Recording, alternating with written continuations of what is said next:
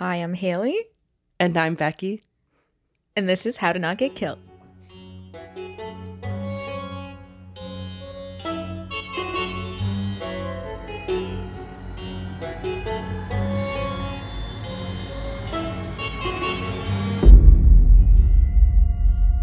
I didn't cut you off this time. I know, I was like looking at you. I was like, I is she know. going to do it? I thought about it, but then I was like, no, that's too predictable. It is too predictable. You I'll have to wait like 7 more episodes. Yeah. And then surprise me. Shock me. Yeah, it's going to be good.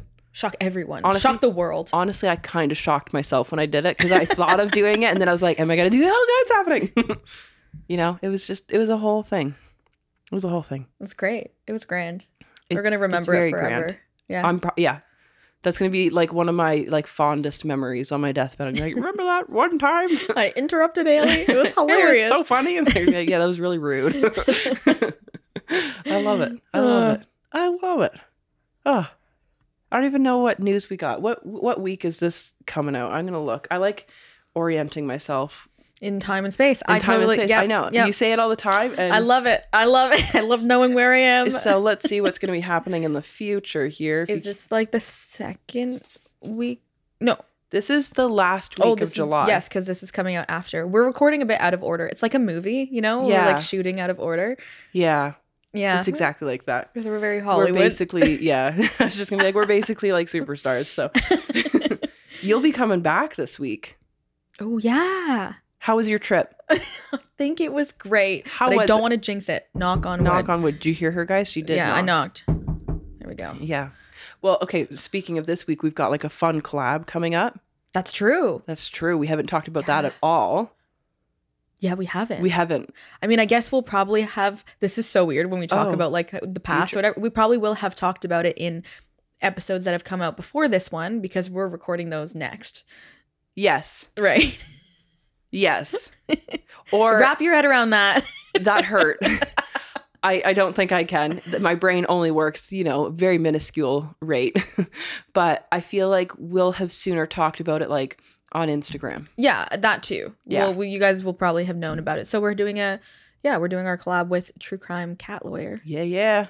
Whoop, whoop, whoop, I'm whoop. excited. I'm super excited to see how it goes. Yeah, it's Yeah, gonna, yeah. it's gonna be good. It's gonna be good. Yeah. So Yeah. just keep your eyes ultra peeled for that, Yeah. and your ears peeled. Just peel it all. keep them just slice right off. Just take the skin off. You don't need your skin for this one. So there's a visual for you. That's gross. That made you know what that made me think of? Vecna.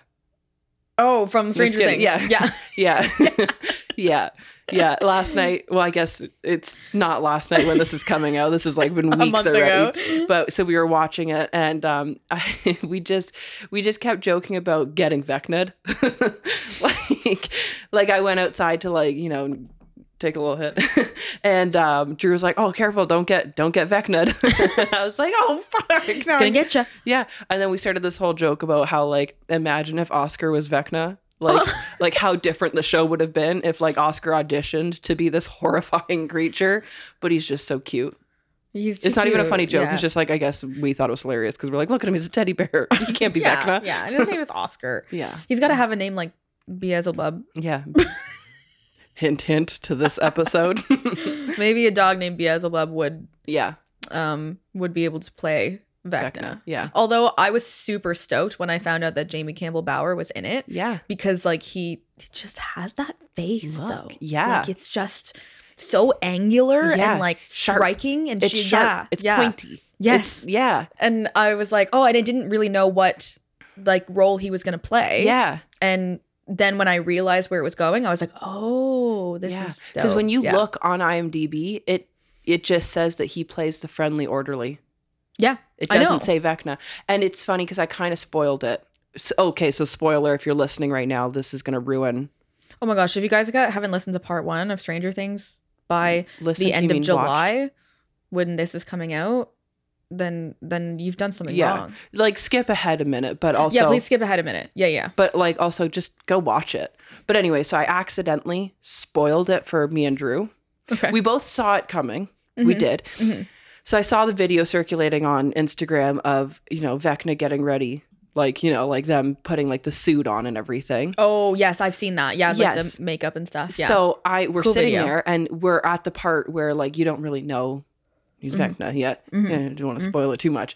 And I was just like, where have I seen this guy before? Mhm. Like, where? And then so I went to go search him, and then I searched his name once I found him on IMDb, and I was like, oh, he's Vecna. It's because I saw the video today, and that's where I'm like placing him. And then Drew was just like, well, like is he actually, or is he just like the guy in the suit? And I was like, I don't know. I think he's just the guy in the suit. And then like all of a sudden You're like, oh, I you were like, understand. I just spoiled the ending for us. So that's our disappointing story. But back to true crime. But you would have seen him before though. Yeah. He was in What was he in? He was in Twilight. He was one of the Volturi or whatever. And he was also in, if you ever saw the Mortal Instruments movie, he was in that one too. He's been in a couple of other things too. He's kind of been He's a really around. good actor though. He is really good. And that's why I was so excited, because I was like, oh, he's like perfect for Stranger Things. Yeah. I like didn't even know what he was playing. I was like, it doesn't matter. Yeah. He's perfect. Because like everything that I just named has been like a fantasy world too. And I feel like he's just good in that. Like I said, he has that face. He's very good.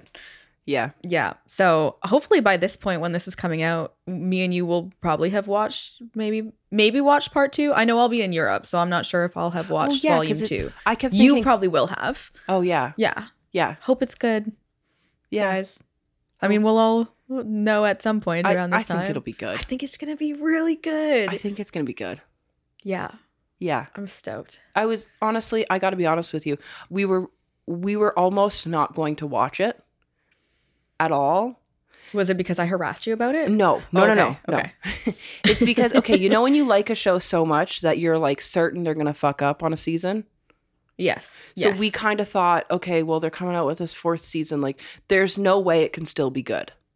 We had that feeling. We were like, there's just no way. Like, where can they take it? Like, we were both like, I don't even want to watch it. It almost just, we kept having these like thoughts of like, it just feels like a money grab. It feels like that, and we were like, went into it with such like a bad mind. And then like Drew went out the one night and I had nothing else to watch. So I was like, I'm going to watch the first episode and just see. Because then I'll know from the first episode if I want it or not. I watched the first episode, got hooked, obviously. Drew came home halfway through the second episode and he was like, so like, is it good? And I was like, yeah, let's start it from the beginning. Yeah. So like I started it over with him and he's like, yeah, I thought it was going to suck. It's really good. It's so good. I know. We thought it was going to suck, but I definitely didn't think it was gonna suck, but I think I always have that worry when a show's like going so well that you're like, okay, well, when's the other shoe gonna drop? Exactly. But it's like, it's like one of my favorite shows I know. ever. So I had higher hopes just because they haven't fucked up so far. I know. In my opinion. I think the only reason why I was like hesitant is because, yes, you were saying it was really good,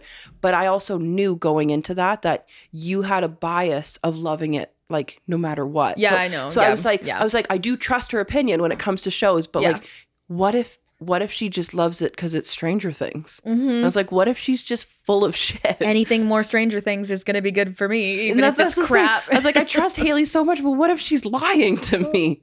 You weren't. I wasn't. You weren't. It turns out you're still a good friend. It turns out, pass the test. Turns out we can still be friends. Yes, the application process has been approved. You're sticking around. That's good. Woo woo. You hear that, guys? Not going anywhere. We don't have to end the podcast over this. So that's our Stranger Things podcast coming out next week. I'm like, we just started an entire podcast on Stranger Things. Oh my God. Review every single episode. And then that would be good. When we have no more episodes to review, we just watch it again. Yeah. Oh, I should. You know what? Maybe I'll save this for when we talk about it in an earlier episode. Let's just talk about it now. But I don't know if you've... This is why I messaged you the other night, but then we got sidetracked with a different conversation. I asked you how much you knew about the West Memphis 3 case. Oh, yeah. And then we never finished that conversation. And then we just started talking about something else. What's his name? Damien Eccles? Oh, yes. Yeah, but the Eddie guy, is that his name? I can't remember. The like crazy, like the one who's being like accused of murder and stuff in Stranger Things. Oh, in Stranger Things? Yeah. Oh. It's Eddie, right? Yeah, it's Eddie. Yeah. His character's based on Damien Eccles. Oh, no shit. Yep. I don't know if like the Duffer brothers have like confirmed that explicitly, but like a lot of like fan theories are, and even when I watched it, I was know like, that makes me love it so much more because there's other things that there's him living in a trailer park, like but his there's personality. so much that they're pulling on, right? Because of like the whole satanic panic and the obviously the first season up until now is like MK Ultra and all of it. They're pulling on all of these different serial killers of the 70s, right? Where it's like, oh my gosh, like a serial killer. Like we've got one in Hawkins. Like there's so much from that time that they're pulling on. Yeah. And I was saying to Luke, I really respect, because we know that like no matter what, nothing is created in a bubble, right? No. Like even if someone comes up with an original concept, there's influences throughout your life that's always going to impact you, and it's always going to like mirror something or like remind someone of something else.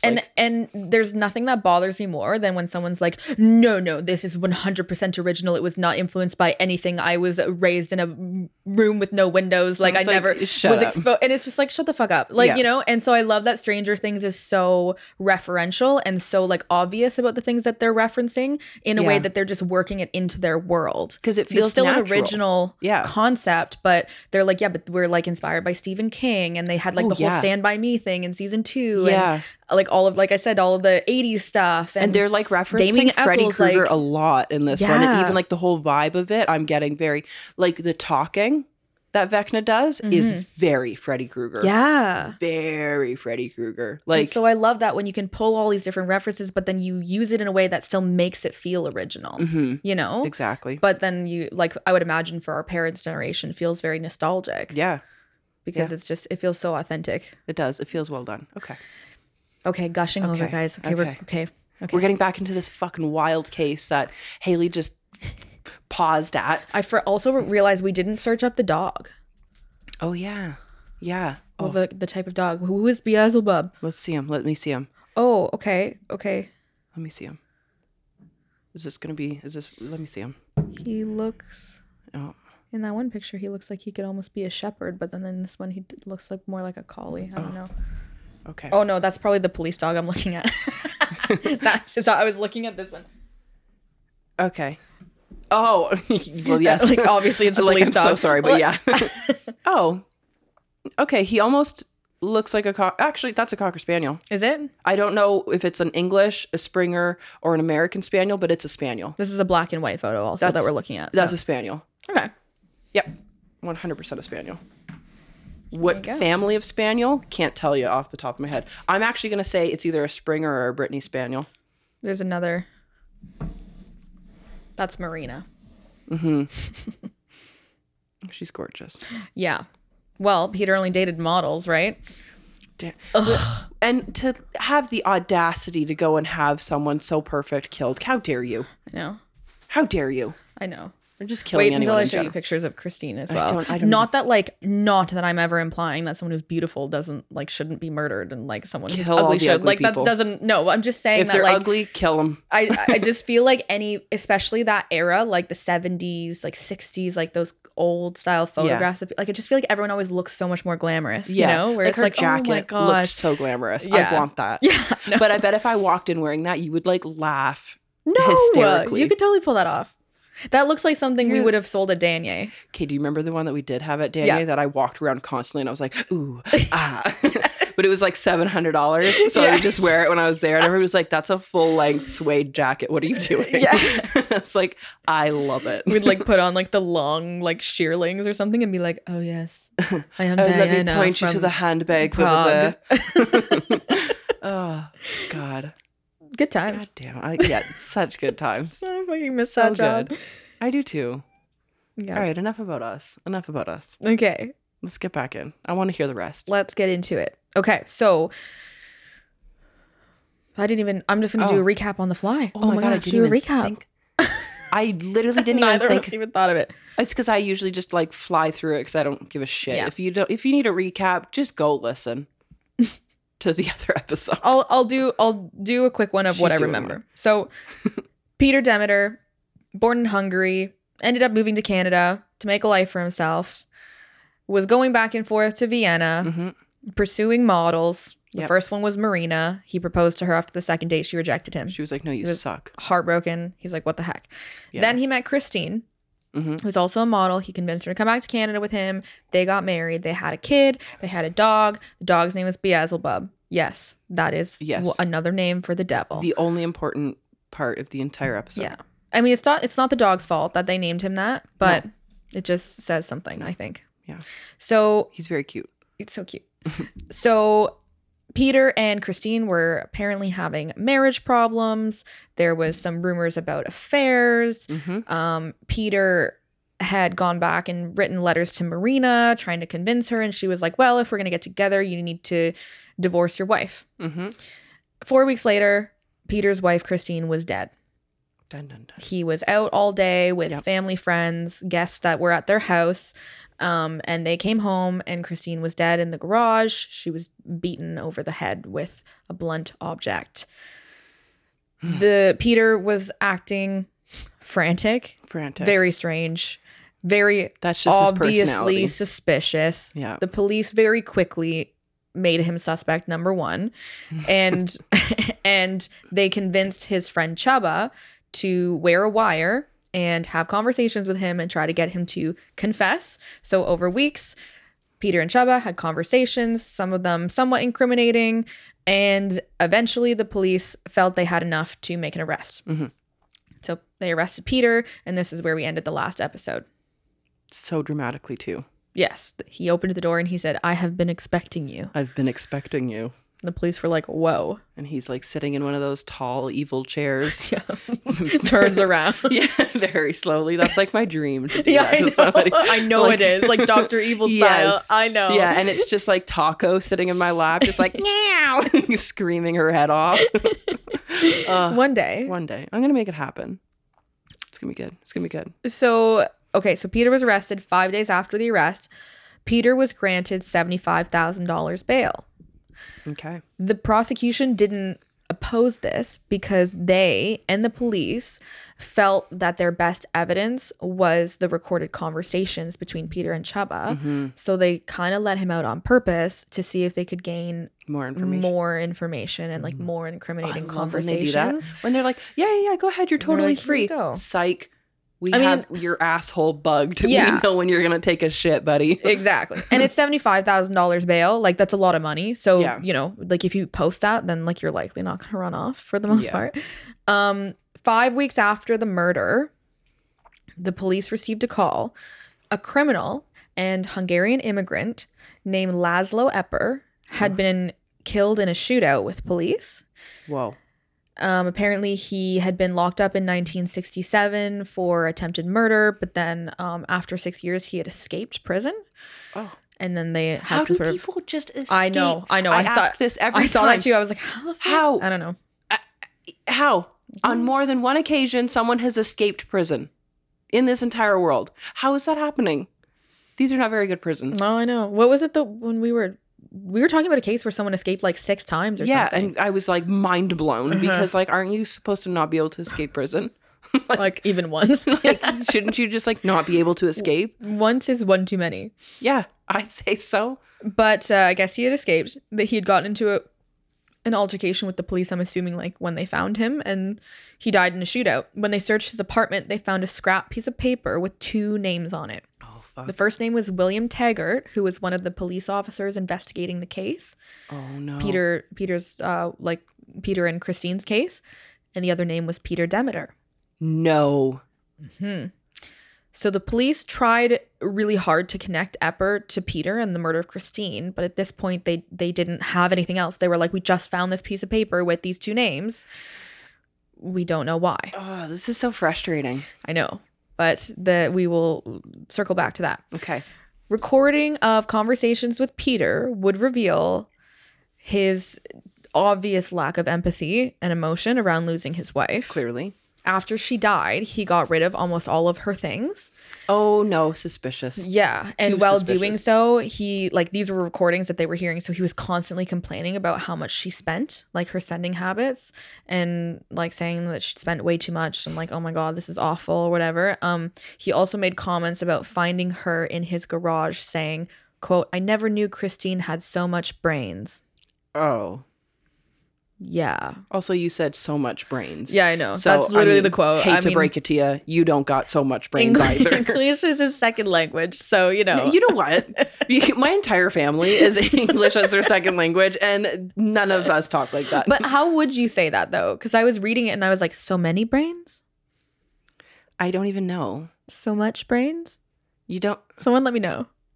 I feel like that's because I read it how it was quoted, but I read it and I was like, how would you say that properly? I would just be like, I didn't know she was so smart. Yeah, but he's saying because her brains were splattered all over the garage. That's what he meant. Oh, I didn't realize she had so much brains. I don't know how to say it. Brain tissue? Yeah. I guess like, so. I just feel like brains isn't... But he's just basically saying like, oh, she was dumb, but like look at her brain splattered everywhere. Didn't realize she had so much. Dick. Honestly, fuck that's what guy. I mean. Like this guy is also, fucked. Not only dumb, but also fuck him.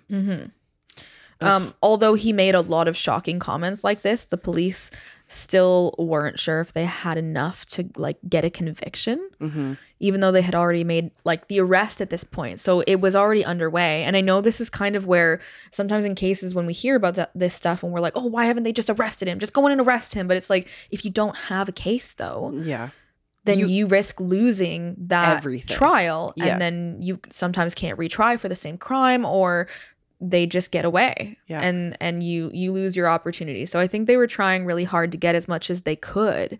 Peter and Chubba, they didn't get together again until 4 months after Christine's death. So this would have been maybe 3 months after Peter had been arrested and released. Okay. So Peter wasn't sure if like he had lost a lot of friends and colleagues throughout this whole ordeal, I think because of the way he had behaved and people were put off by it. Yeah. So he wasn't sure if like Chubba had also kind of like fucked off or whatever, but Chubba was still working with the police. So like when he reached out, Chubba was like, yeah, I'm still here. Yeah. No worries. I'm still around. I'm your friend. Yeah. Could you just say that again one more time, a little louder and closer to my chest? On January 28th, 1974, the preliminary hearing began for Peter's trial. So this is the hearing before the trial, basically to discuss what is allowed to be sort of like put into the trial and things like that, or if there's cause for a trial to even happen, basically. The Crown Attorney called a surprise witness to the stand, and that witness was Chubba Szilagyi. So Peter, apparently his attorney said that Peter's face, like the look on his face when Chubba walked into the room, he was absolutely floored. Fuck. He was not expecting it at all. Like I think that's why it's called a surprise witness. Yeah, situations. Surprise, motherfucker. It's I think like at that point it's like that's all the confirmation you need that Peter had no idea what was going on. Oh man. So he saw his basically his only friend left get up and speak for 2 hours about everything Peter had told him on the recordings and before. All the schemes Peter had like come up with to kill his wife, every negative thing he had ever said about her, like just everything out in the open. That must be so hard to do. Yeah. Like I know. I always like, I don't know, I'm always just like so like in shock and like applaud people that are able to get up and be like, he did it. Like, I know. Because it's just like, that's hard. Oh my God. I know. I can't imagine, especially like against someone like Peter, because he's absolutely insane. Because he's so frantic. Yeah. He's scary. He's like scary, like unstable scary. Yeah. So since Chubba was a surprise witness, Peter's attorney didn't like have a defense prepared. So they tried their best to discredit Chubba over the next 10 days, but in the end, the judge decided Chubba's statements were credible, and it was enough to initiate a trial against Peter. Damn, that's good. So the actual trial began on September 23rd of that year, 1974. The trial was originally planned to take place in Brampton, but Peter's lawyer petitioned to get it changed to downtown Toronto, because he felt that Brampton was too close to Mississauga, and also noted that a lot of the police officers working on the case were from the Brampton area. Like he just felt like he would get more of a fair trial if they had more of like a metropolitan like mixed jury. Okay. Which like I guess it makes sense as a defense attorney. But instead, the judge ended up moving the trial 2 hours west to London, Ontario. Whoa. Yeah. Right here. We're in London right now. This is technically a Bleeding London case. I know. Yeah, I read that and I was like, what? Oh my gosh. Oh my goodness. I'm like, ask my parents, like, do you remember this trial? But also my parents would have been probably like pretty young though. Yeah. Like 13, 12. I can't do math. Yeah. So I'm like, you're like, I know. I'm like, you weren't concerned with like the biggest trial of the Canadian history? Oh, they'd be like, no, I was like outside playing fucking like hopscotch. Yeah, I was trying to think of that word too and couldn't. Like, I know. I'm like, what would they like skip rope? Like my dad would be playing road hockey probably, but my mom wouldn't be. Oh, I mean, you never know. So yeah, they moved it to London. There was a jury made up of 9 men and 3 women from London. Okay. The jury did not appear in court for 3 weeks though, because they had to spend a lot of time going over, this is where they went over the evidence that was allowed to be admitted in court, particularly the secret recordings and phone calls from the wiretap. There were also over 100 hours of recordings, I'm assuming over the phone. I don't know how else they would have got these, between Peter and his lawyers.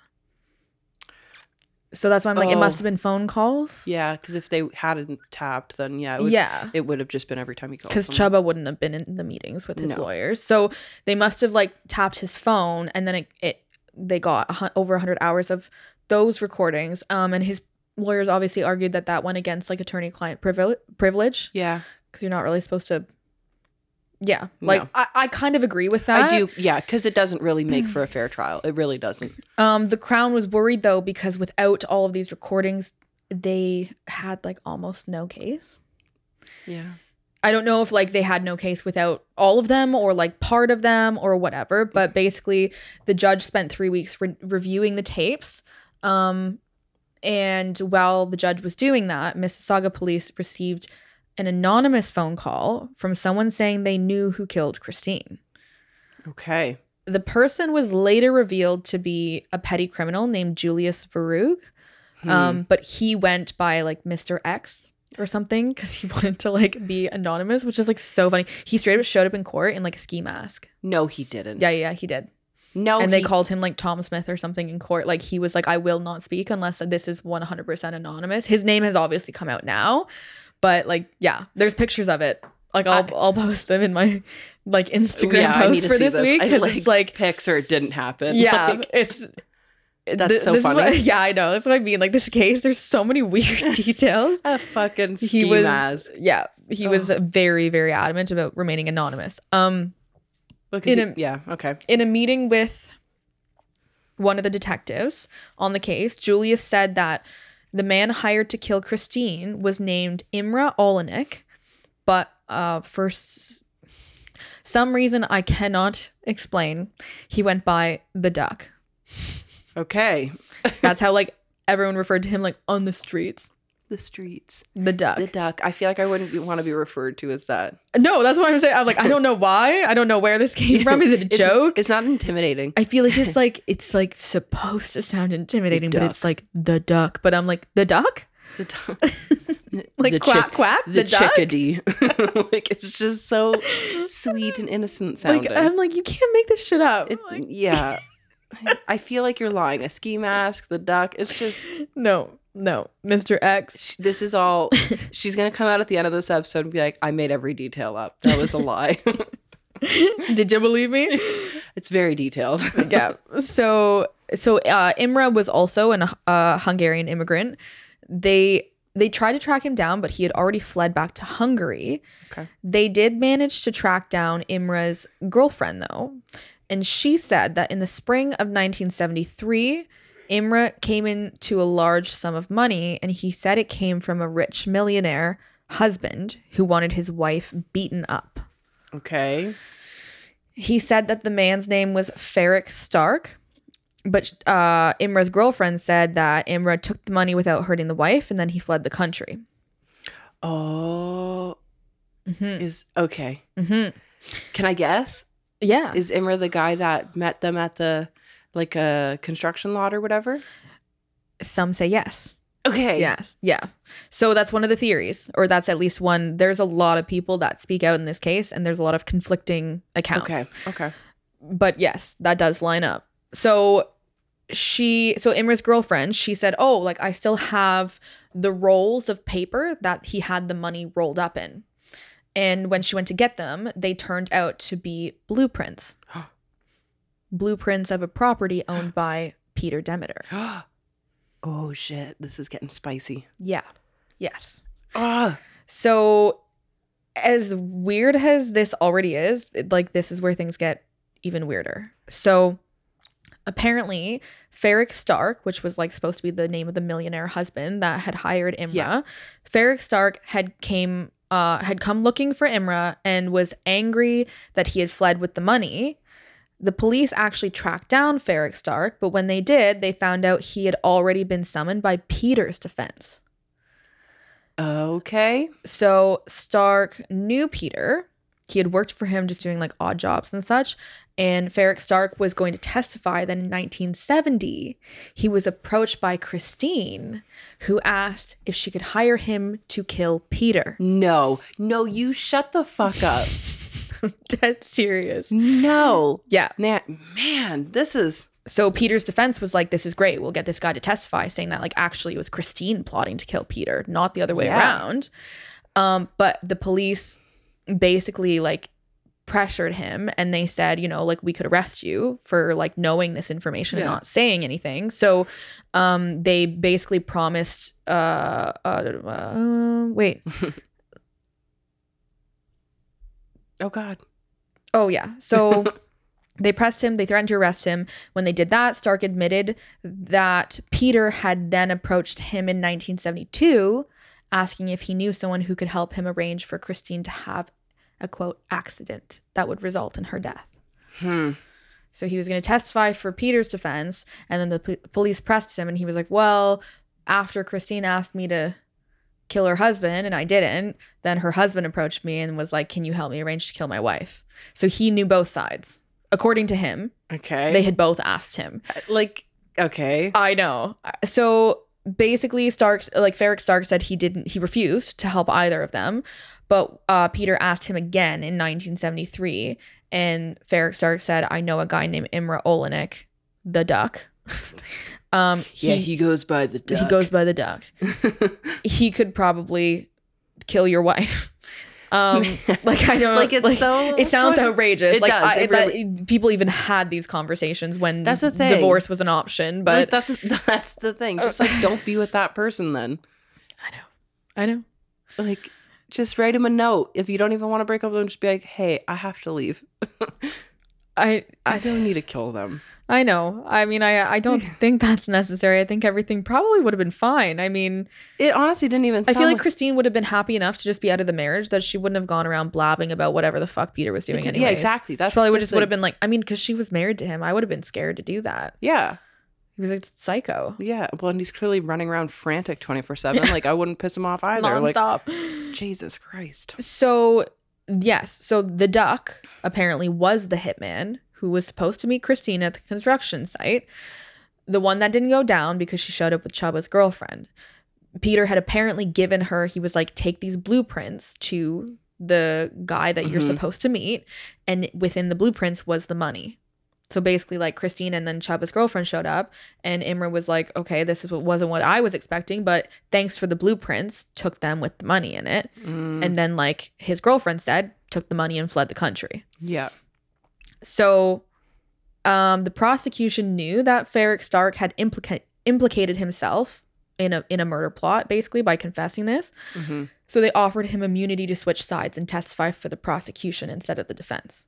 Okay. Which he did. Yeah. Because, yeah, like at that point, are you going to go to jail for this guy? Like, no. Yeah, no. No, this guy's looking out for number one. He took the money without doing the hit. This guy only gives it. No, the Duck only works for the Duck. Yeah. And like, you're sure as hell not going to go to jail for Peter. Exactly. So just orchestrated a plot to kill his wife. Yeah, like, it's not someone you need to protect. No. So 3 weeks after the trial began, the jury was brought back in and like the real trial started. Apparently, reports of people in the courtroom say that Peter showed like zero emotion during most of the trial, like even during the presentation of the physical evidence, like Christine's bloody clothes and photos of the crime scene. Well, he didn't seem that bothered. No, they were like, oh, just like no to emotion. Begin with, like nothing. The prosecution obviously argued that Peter had hired someone to kill Christine, but the defense argued that Christine very well could have been another victim of Henry Robert Williams, who was a man who killed 2 other women and raped and attempted to murder a third in the same neighborhood that the Demeters lived in. And this happened like 2.5 months, in the span of 2.5 months after Christine's death. So they were calling him a serial killer. He technically only killed 2 people on record. So I don't know. That doesn't really count. Yeah. But they were calling him a serial killer. So they were just saying like, because he had tried to kill a third, that he would have been one, and that like, oh, it's plausible that he could have killed Christine too if he was in the area. But they, like, the prosecution found out that Henry Robert Williams wasn't in the area on the day that Christine died.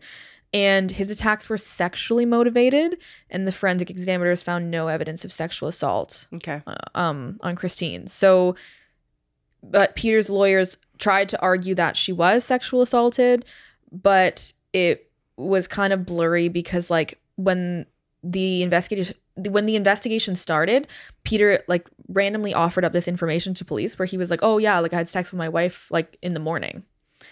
And then so I think they found a bit of semen on her. Okay. But the police were like, yeah, but he told us that like he had sex with her that day. So like there, and I don't think there was any sort of like vaginal bruising or anything like that. So there wasn't really any evidence of sexual assault. But the defense was trying to argue that. Nice try, guys. Yeah. His lawyers even called Henry Robert Williams to the stand to ask him directly if he killed Christine. What did he say? He straight up was like, yeah, he was like, I killed all those other people, but like I didn't kill this bitch. Like I don't know who you're talking about. Oh my God. And like, why would you call him to the stand if you don't know what he's gonna say? Yeah, that's such a long shot. Yeah. Cause yeah, maybe there's an off chance that he's like, yeah, I killed her. I did it. You know, like one of those people who just wants to take credit for everything. Yeah. But you don't know that. And if he says no, then that entire defense is out the window. Right? When you could just leave people wondering. Yeah. That just doesn't seem like a good strategy to me. Smart. Yeah, no, it feels really risky. But again, he's just so frantic and all over the place. He was probably like, call this guy in here. Yeah, Peter's like, get him in here. Get him in, quick. Vivica Essel and Dr. Sybil Brewer were also called to the stand. Okay. Vivica testified that Peter was acting very strange the day Christine was killed. She also stated that the day before Christine was murdered, she told Vivica that she had discovered Peter was having an affair. And she made a comment to Vivica saying, wouldn't it be nice to knock him off and get his money? I know. This is a messy case. I know. This is messy. What is wrong with this? Like, I don't get it. Man, that's a toxic relationship. Well, on top of it, Dr. Brewer testified that Peter was acting completely normal the day that Christine died. Yeah, because franticness is his personality. Of course it's normal for him. She did say that Peter had told her about his trip away with Marina and that he was considering divorcing Christine. Okay. So, I mean, nothing really, like, other than him admitting to having an affair. Yeah. I mean, nothing really super incriminating there, I guess. But yeah.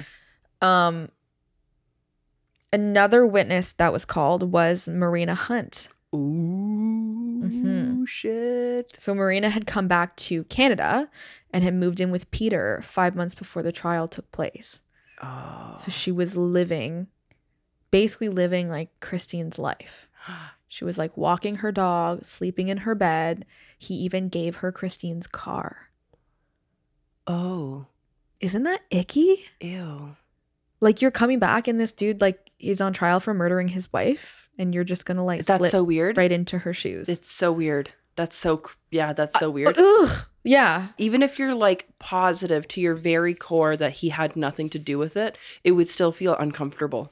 I wouldn't want to drive her car. That's for sure. Yeah. Like I think being in the same house would be a lot in general, but like her car, I don't know.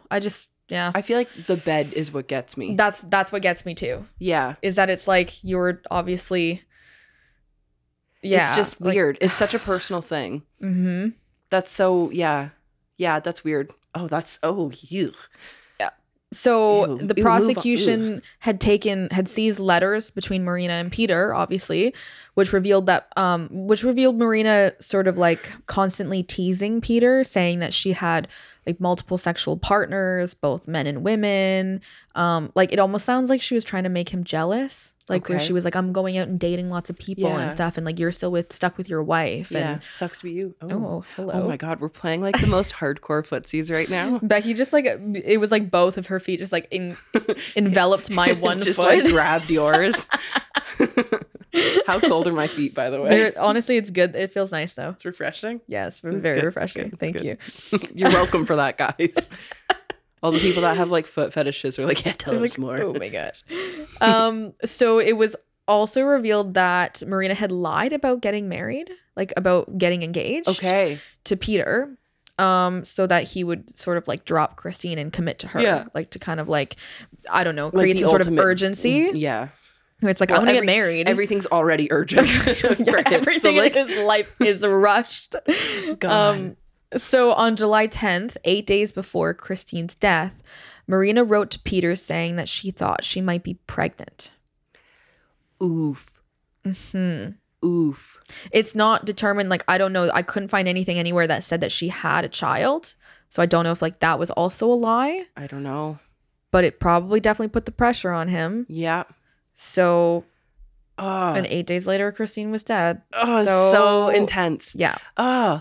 In October, after discovering Ferric Stark and the hired hitman, the Duck, gotta say it. It's so good. The prosecution presented this evidence in court, like had Ferric Stark take the stand and testify about the murder plot. It was enough to get the judge to revoke Peter's bail and bring him back to prison because at this point during the trial he was at home. Yeah. Ferric Stark also stated in his testimony that Christine had also asked him to help her kill her spouse. Understandably, the media went like absolutely crazy. Yeah. Because it was like all these headlines that I was reading that was like, you know, the Duck like husband and wife conspire to murder each other and like things like that. Yeah. And it's like, plotting to kill. For a great movie. Oh my gosh, yes. Like I said, you cannot make this shit up. Like there was a hitman called the Duck, you guys. Like this cannot be made up. So Julius Varug, Mr. X, took the stand, like I said, in full fucking ski mask, gear, get up, whatever. I have to see this. Yeah. He took the stand and he said that the Duck had told him directly that he had killed Christine for $10,000. According to Ferric Stark and the Duck's girlfriend, he had fled the country after the failed murder plot and never returned. And Julius Varug was given $2,000 in return for his testimony in court. So it's kind of hard to say who's telling the truth. Whether whether the Duck had killed Christine for $10,000 or whether, Ferric Stark and his girlfriend saying, no, he didn't kill her. He just took the money and ran. We don't really know. But those were obviously, I'm like reading this. I was like, wow, I'd be so confused if I was a juror. Yeah. Like thinking about how this happens all the time, right? Like the defense is giving their defense. So their witnesses are saying things in their favor and the prosecution has witnesses that are like saying things on their side, right? So I feel like I'd be a juror and be like, oh my God, who do I believe? Oh my God, I don't know. So much pressure. Like yeah. Especially this one. So Cheba was next up on the witness stand. He talked about Peter's plots to kill Christine. He was allowed to like talk about all that in front of the jury. He read out English translations of his conversations with Peter and himself. So those were admitted. Peter's lawyers in defense tried to attack Cheba's character and constantly reminded the jury that Cheba claims to have cared for Christine, but never warned her about any of these conversations or plots that Peter was coming up with. Okay. The defense ended up calling a surprise witness of their own. His name was Joseph DiNardo. Okay. He was a convicted arsonist and former professional boxer. Okay. He stated that Christine had offered him and a friend $10,000 to kill her husband a month before her death. This friend of his, of Joseph DiNardo, was Laszlo Epper, the prison escapee who had the sheet of paper in his apartment with Peter's name on it. Yeah. So Christine had apparently approached Laszlo first, who had then asked Joseph DiNardo if he would help him.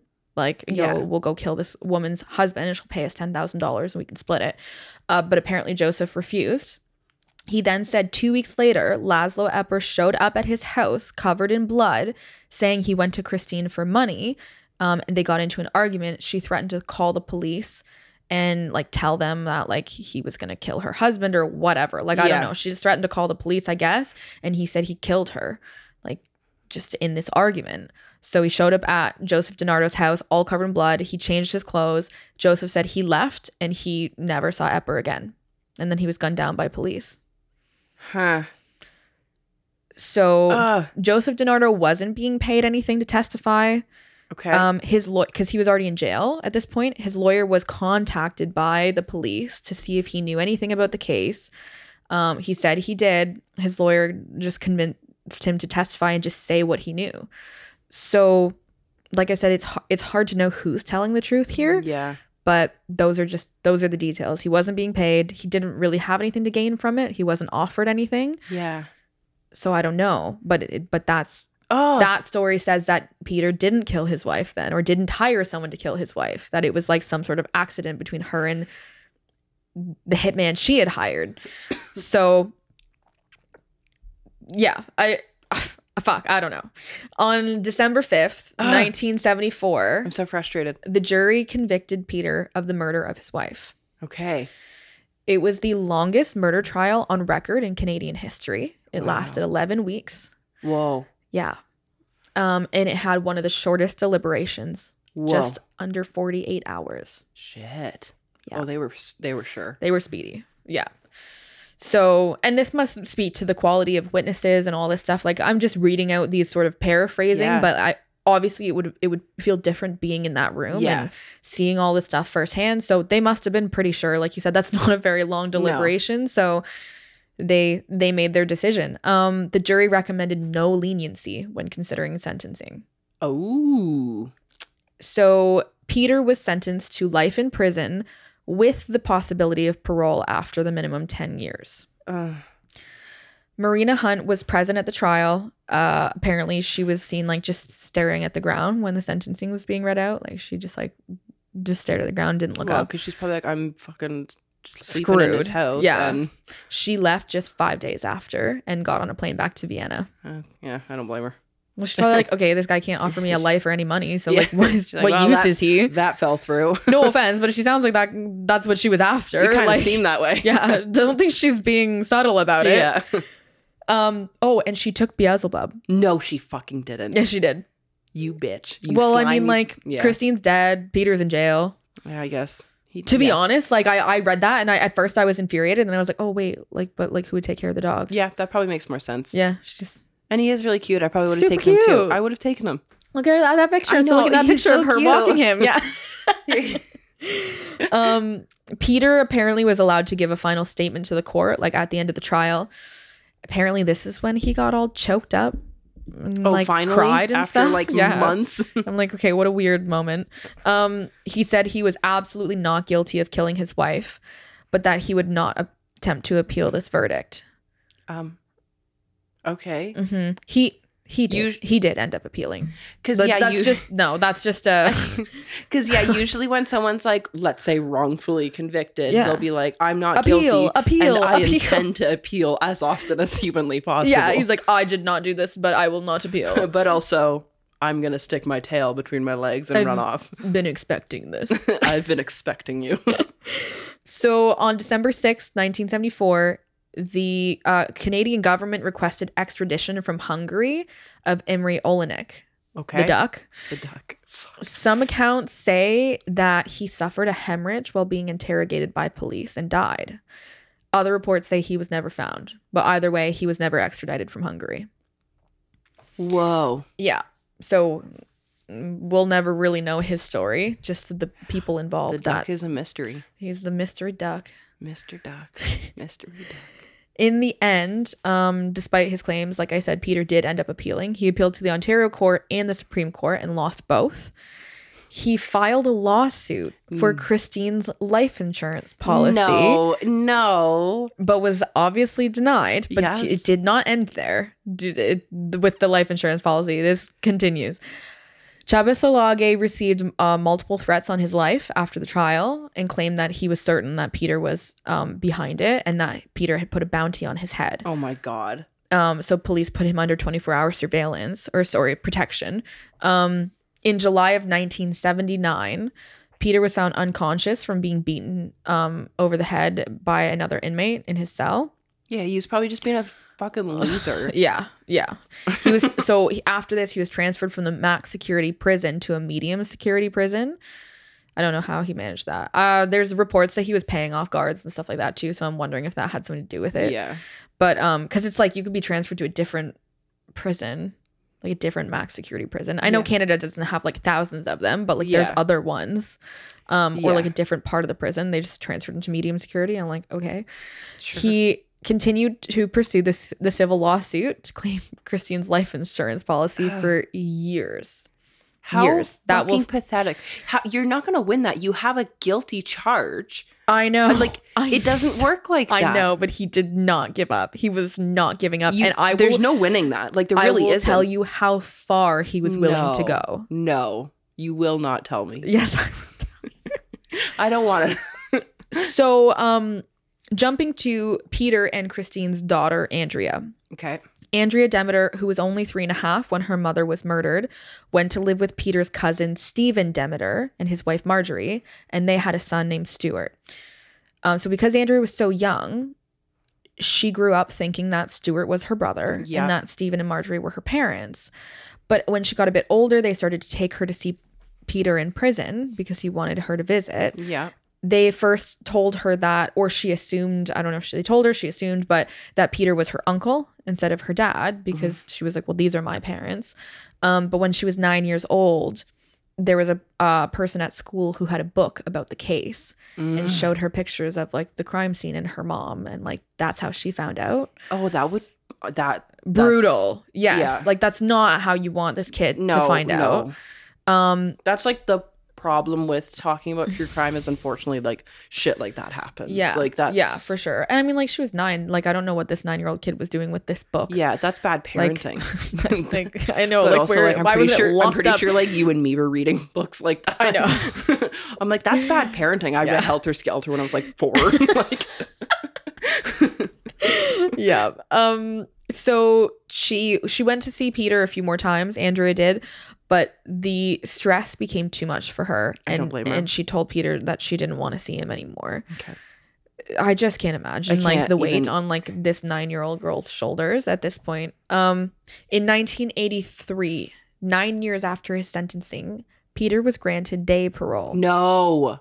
Mm-hmm. Oh yeah. It gets worse. He began living 8 days a month in a halfway house and then eventually was granted full parole. Peter gave an interview with the Toronto Star, his first official interview with the press since like the beginning of this whole ordeal, saying that he wanted to put prison behind him and he wanted to reestablish a relationship with his daughter, Andrea. She already told you to fuck right off. Yeah. 7 months later, Peter was arrested again for arson, conspiracy to commit arson, and counseling others to commit murder. So the police had been watching Peter closely. Yeah. Like someone like that. Because he's a little fuckhead. Yeah. Like I want to say everyone like that getting out on day parole should be watched closely. I know that doesn't happen, but luckily they were watching him closely. Good. 3 mysterious fires had occurred at Peter's home in Mississauga in 1983. That's one too many. One too many? Just one too many. Just one too many. Okay. 2 is fine. 3 is too much. Yeah. No. Well, investigating these fires, police discovered that a man named Tony Preston had been offered money by Peter. He goes by the Fly. I don't know. I just thought of a bug or something. The gecko. He goes by the clownfish. We're gonna have to give everyone in this case names now. I love it. So Tony Preston had been offered money by Peter to burn his house down. Yes. Peter needed money for his legal bills because he was still pursuing the civil lawsuit to get Christine's life insurance policy. And he was hoping to cash in on the house insurance. He's like, well, I'll get that money. And then I'll use this guy. I swear this guy's like the dumbest like millionaire I've ever heard of in my life. It's so dumb. Is he even a millionaire? Well, he was when his wife was murdered. He was like a multimillionaire. What the fuck? They were super rich. And I think he still kept like part of his fortune during prison and stuff. I think that's how he was able to do all of these things. But I think after all the legal fees and all that stuff, like things had dwindled. By the time he was out of prison, because he was in prison for 9 years not working, you know, but somehow, I don't know, I'm assuming this is the same house in Mississauga. Because like I couldn't find if that was the same house or a different house, but he said it said he was trying to sell the house but was having trouble finding a buyer. So that's why he had offered Tony Preston like $8,000 to burn it down, and then he can get the insurance money. And then he also offered Tony Preston $10,000 to kill Peter's 19-year-old cousin Stuart, the son of Stephen and Marjorie. Why? Because Peter was upset that Andrea didn't want to see him anymore. It's Stuart's fault. Yeah, doesn't that make sense? Doesn't that? I don't understand. My brain hurts. I know. My brains hurt. Yeah. I don't have much brains for this. There's no brains left. Like, it's just... So Peter instructed Tony to kidnap Stuart, hold him for ransom, and then torture and kill him, even if Stephen and Marjorie paid the ransom money. And he was like, I also need the ransom money for my legal fees. So he was like trying to burn down his house, trying to hold his cousin's son, which would, it said his cousin, but that would be like, I don't know, his second cousin, whatever, for ransom. So he's just trying to, you know, like multiple streams of income, I guess. Yeah. That's what he's thinking. Passive income. Yeah.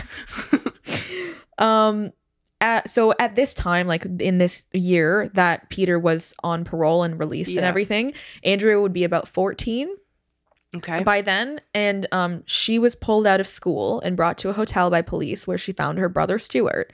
Police told him that Andrea's father Peter was trying to have Stuart killed as revenge for Andrea not wanting anything to do with him. Oh my God. And the police followed Peter for 2 months. And Tony Preston had refused to be a part of the murder plot against Stuart. So Peter approached 33-year-old Mike Lane, a bodybuilder and ex-convict from Peterborough. As soon as Peter had asked Mike to kill his cousin Stuart, Mike contacted the police.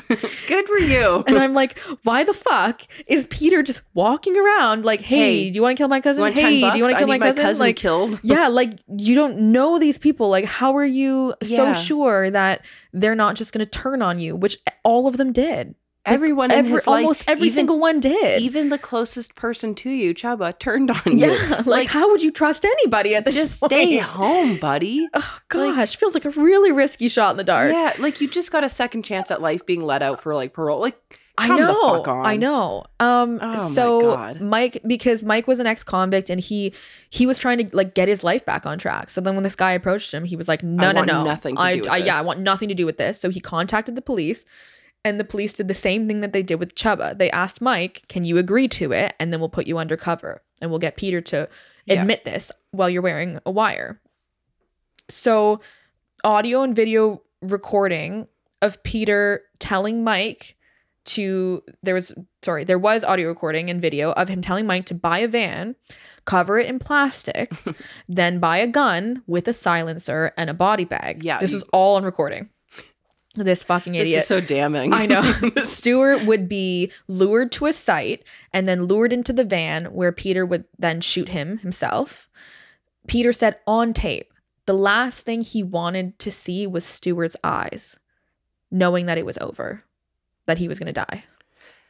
What did this fucking 19-year-old kid ever do to you? Like, it's just... I know. And I'm like, this is like, you're a psychopath. Yeah. You are truly a psychopath. Oh, he's insane. Like, just because you're trying to pay off other people to do these things and stuff, like, doesn't mean that you are not... It's like a different level. Like, yeah. Like, oh my gosh. Yeah. So, Peter said all this on tape. And then Peter told Mike that Stuart's teeth and hands should be removed to prevent identification, and that he should be buried in a grave that would have been pre-dug beforehand. Mm-hmm. Has to be pre-dug. Of course. We got to be ready to go. Yeah. He then instructed Mike to go to Stephen and Marjorie and read them some like apparently super long ass ransom note, like JonBenet Ramsey long, like 18 that pages. Peter had written. He was like, I wrote this novel. Front and back. I'm going to send you to go and just stand there and read this monologue to them of a ransom note. And And then Peter had also discussed the possibility of kidnapping. Oh my God, this is so fucked. So he asked him to do that, and that was going to be Stuart. But then he said to Mike, also, I'll pay you more money if you kidnap the daughter of an insurance executive who's involved in my civil case. No, that's not how you get your money. For my life insurance policy. That's not how you get your money. That is not how it works. No, it's not. It's really, it does the opposite, actually, of get you your money. It's not going to fucking work. And also, it's not your money.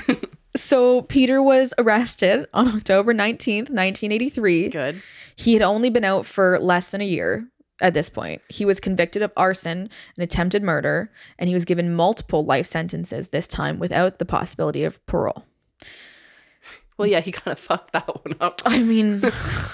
royally. What an idiot. What an actual idiot. I know. This guy's so dumb.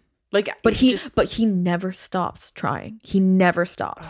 He's just We're still not at the end yet. What? Really? Yeah. The hell? I know. All right, what else does he have up his crazy sleeves? So by 1985, Peter had a fiance. No. Lisa Ross. Okay. Who he had met in that less than a year that he was out. He met her 1 week before he was arrested again.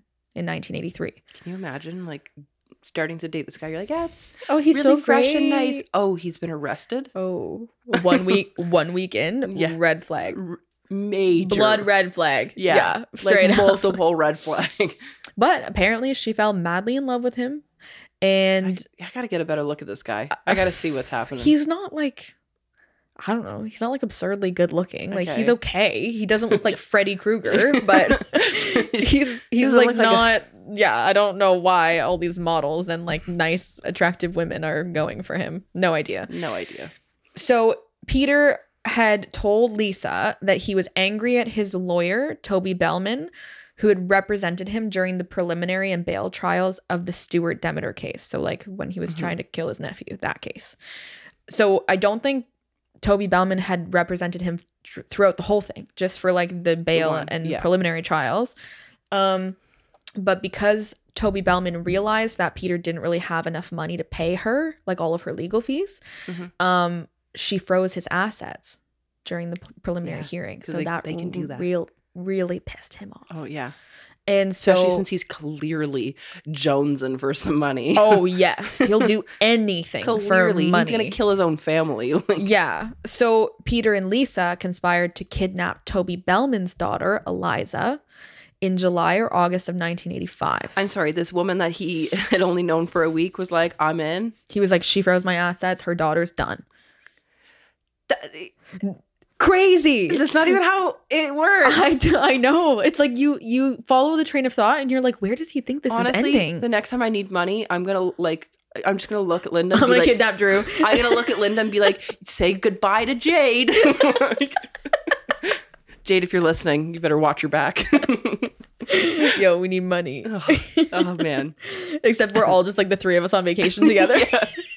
Jade's in on it too. She would split it 3 ways. Yeah. Jade would actually totally make a fake ransom video too and be like, help. This is happening. Perfect. This is happening. Linda will never listen. So it's great. It's great. Oh God. So that was their plan. And Peter and Lisa, so Peter suggested hiring a former cellmate, Peter Stanley, to do the kidnapping. The plan was to kidnap Eliza, hold her for $400,000 ransom. If Toby Bellman didn't pay, then the plan was to kill Eliza. Peter Stanley, the cellmate, was like, yeah, sure, I'll do that. And then he also went right to the police. This is hilarious. I know. It's at this point, no one's really getting hurt. It's just, he's just trying to hurt people. And everyone is like, that's cool. I'm going to go tell the police. It just keeps digging his hole even deeper and keeps fucking him over even more. It's so funny. That's exactly it. He's just digging himself deeper and deeper into the hole. You're so screwed at this point. Just stop. So this guy, Peter Stanley, also worked with the police to get Lisa to tell him their entire plan because Peter was in jail.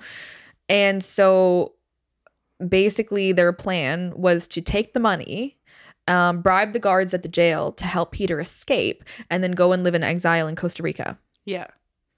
Genius. Yeah. And they were gonna like, there was something about how Peter was gonna like write books about his life, and then they were gonna like make money off of those books. And I'm like, what are you gonna write? That's not how it works. Just about how crazy he is. He's like, oh, I'll tell you everything. I don't think I'd read that book. I don't know, man. Like this guy just confessing to like trying to have so many people killed. I don't want to read this book. Like it's just like a book of like 151 terrible plans. Of all of my awful plans gone horribly, horribly south. Yeah. 10 things not to do. The first 9 are don't try and kill your fucking spouse. Oh gosh. So Peter and Lisa both ended up being charged with planning to kidnap and murder Eliza Bellman.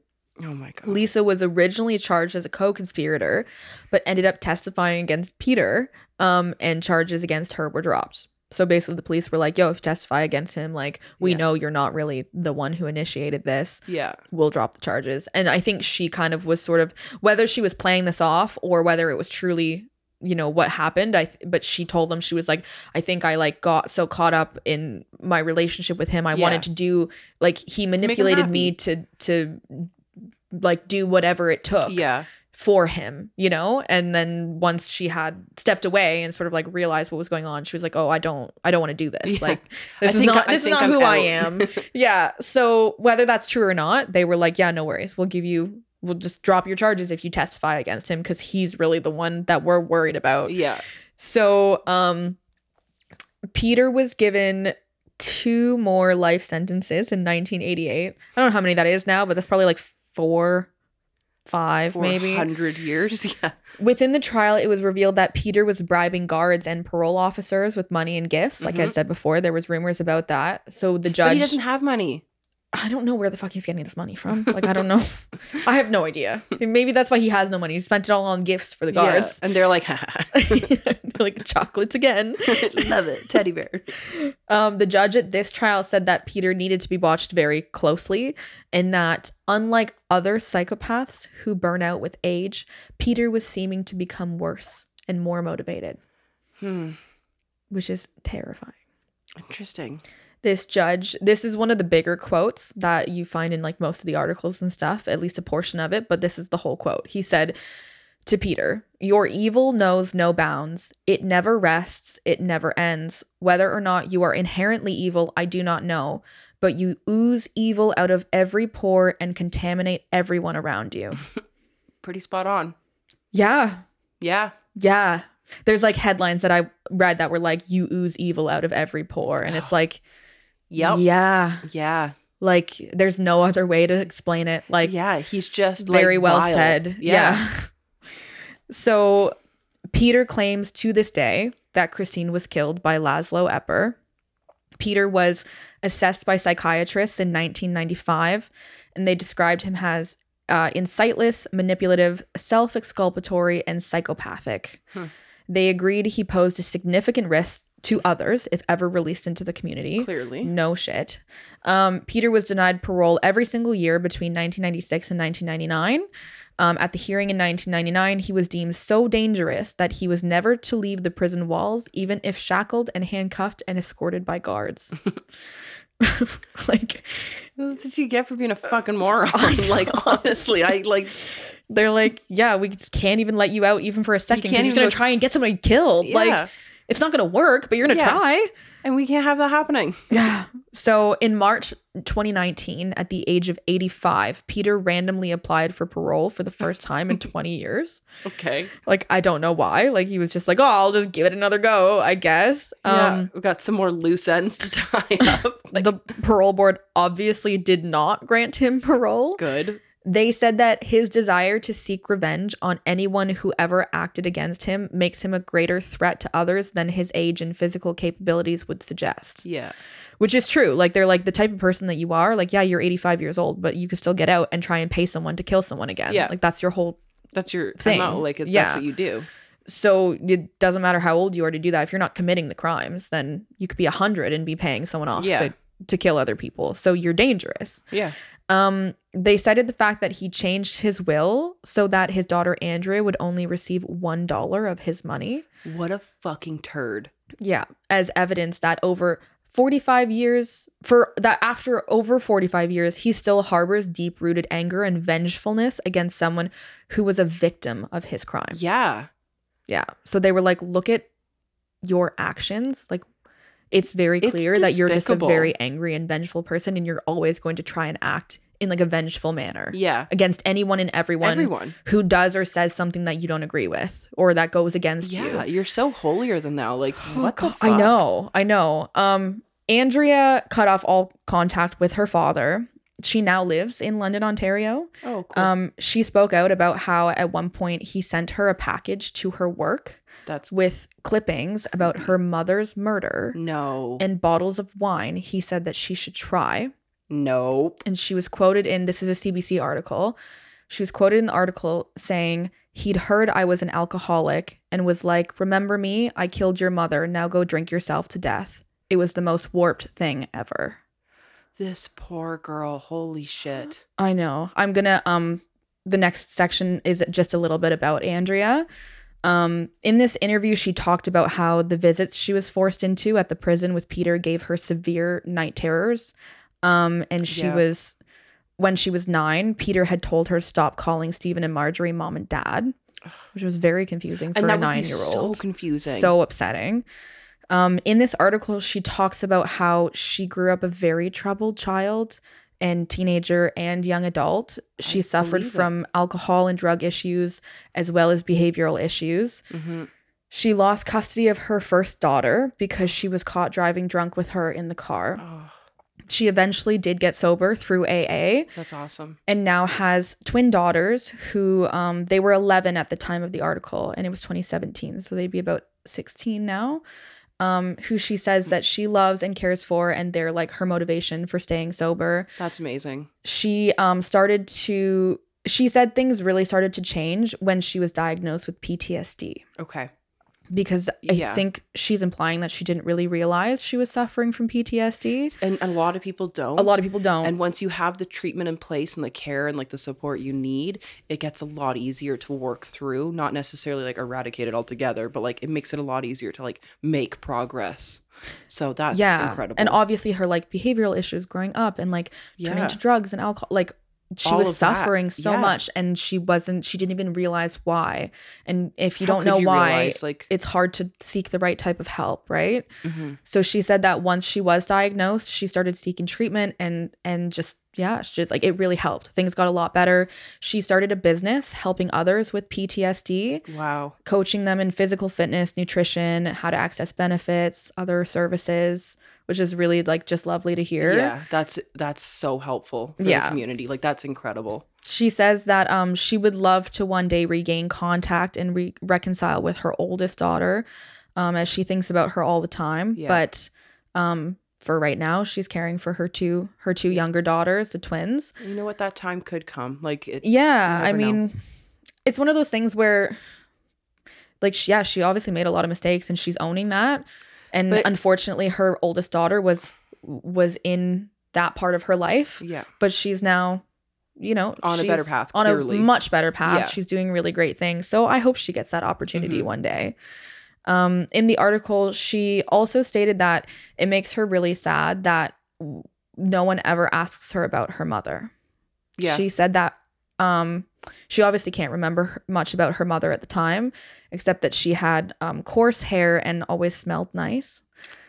Which is like just so sweet. Like just those really like 3. So her memories would be so foggy. So vague. But she said when people find out like who her parents are, they only ever ask about her father in prison. And like why would she even want to hear about that? Like she doesn't even, so she says that she doesn't want to know anything at all about her father. She just wants to know when he's dead. Okay. Yeah. And I was like, fair enough. Yeah.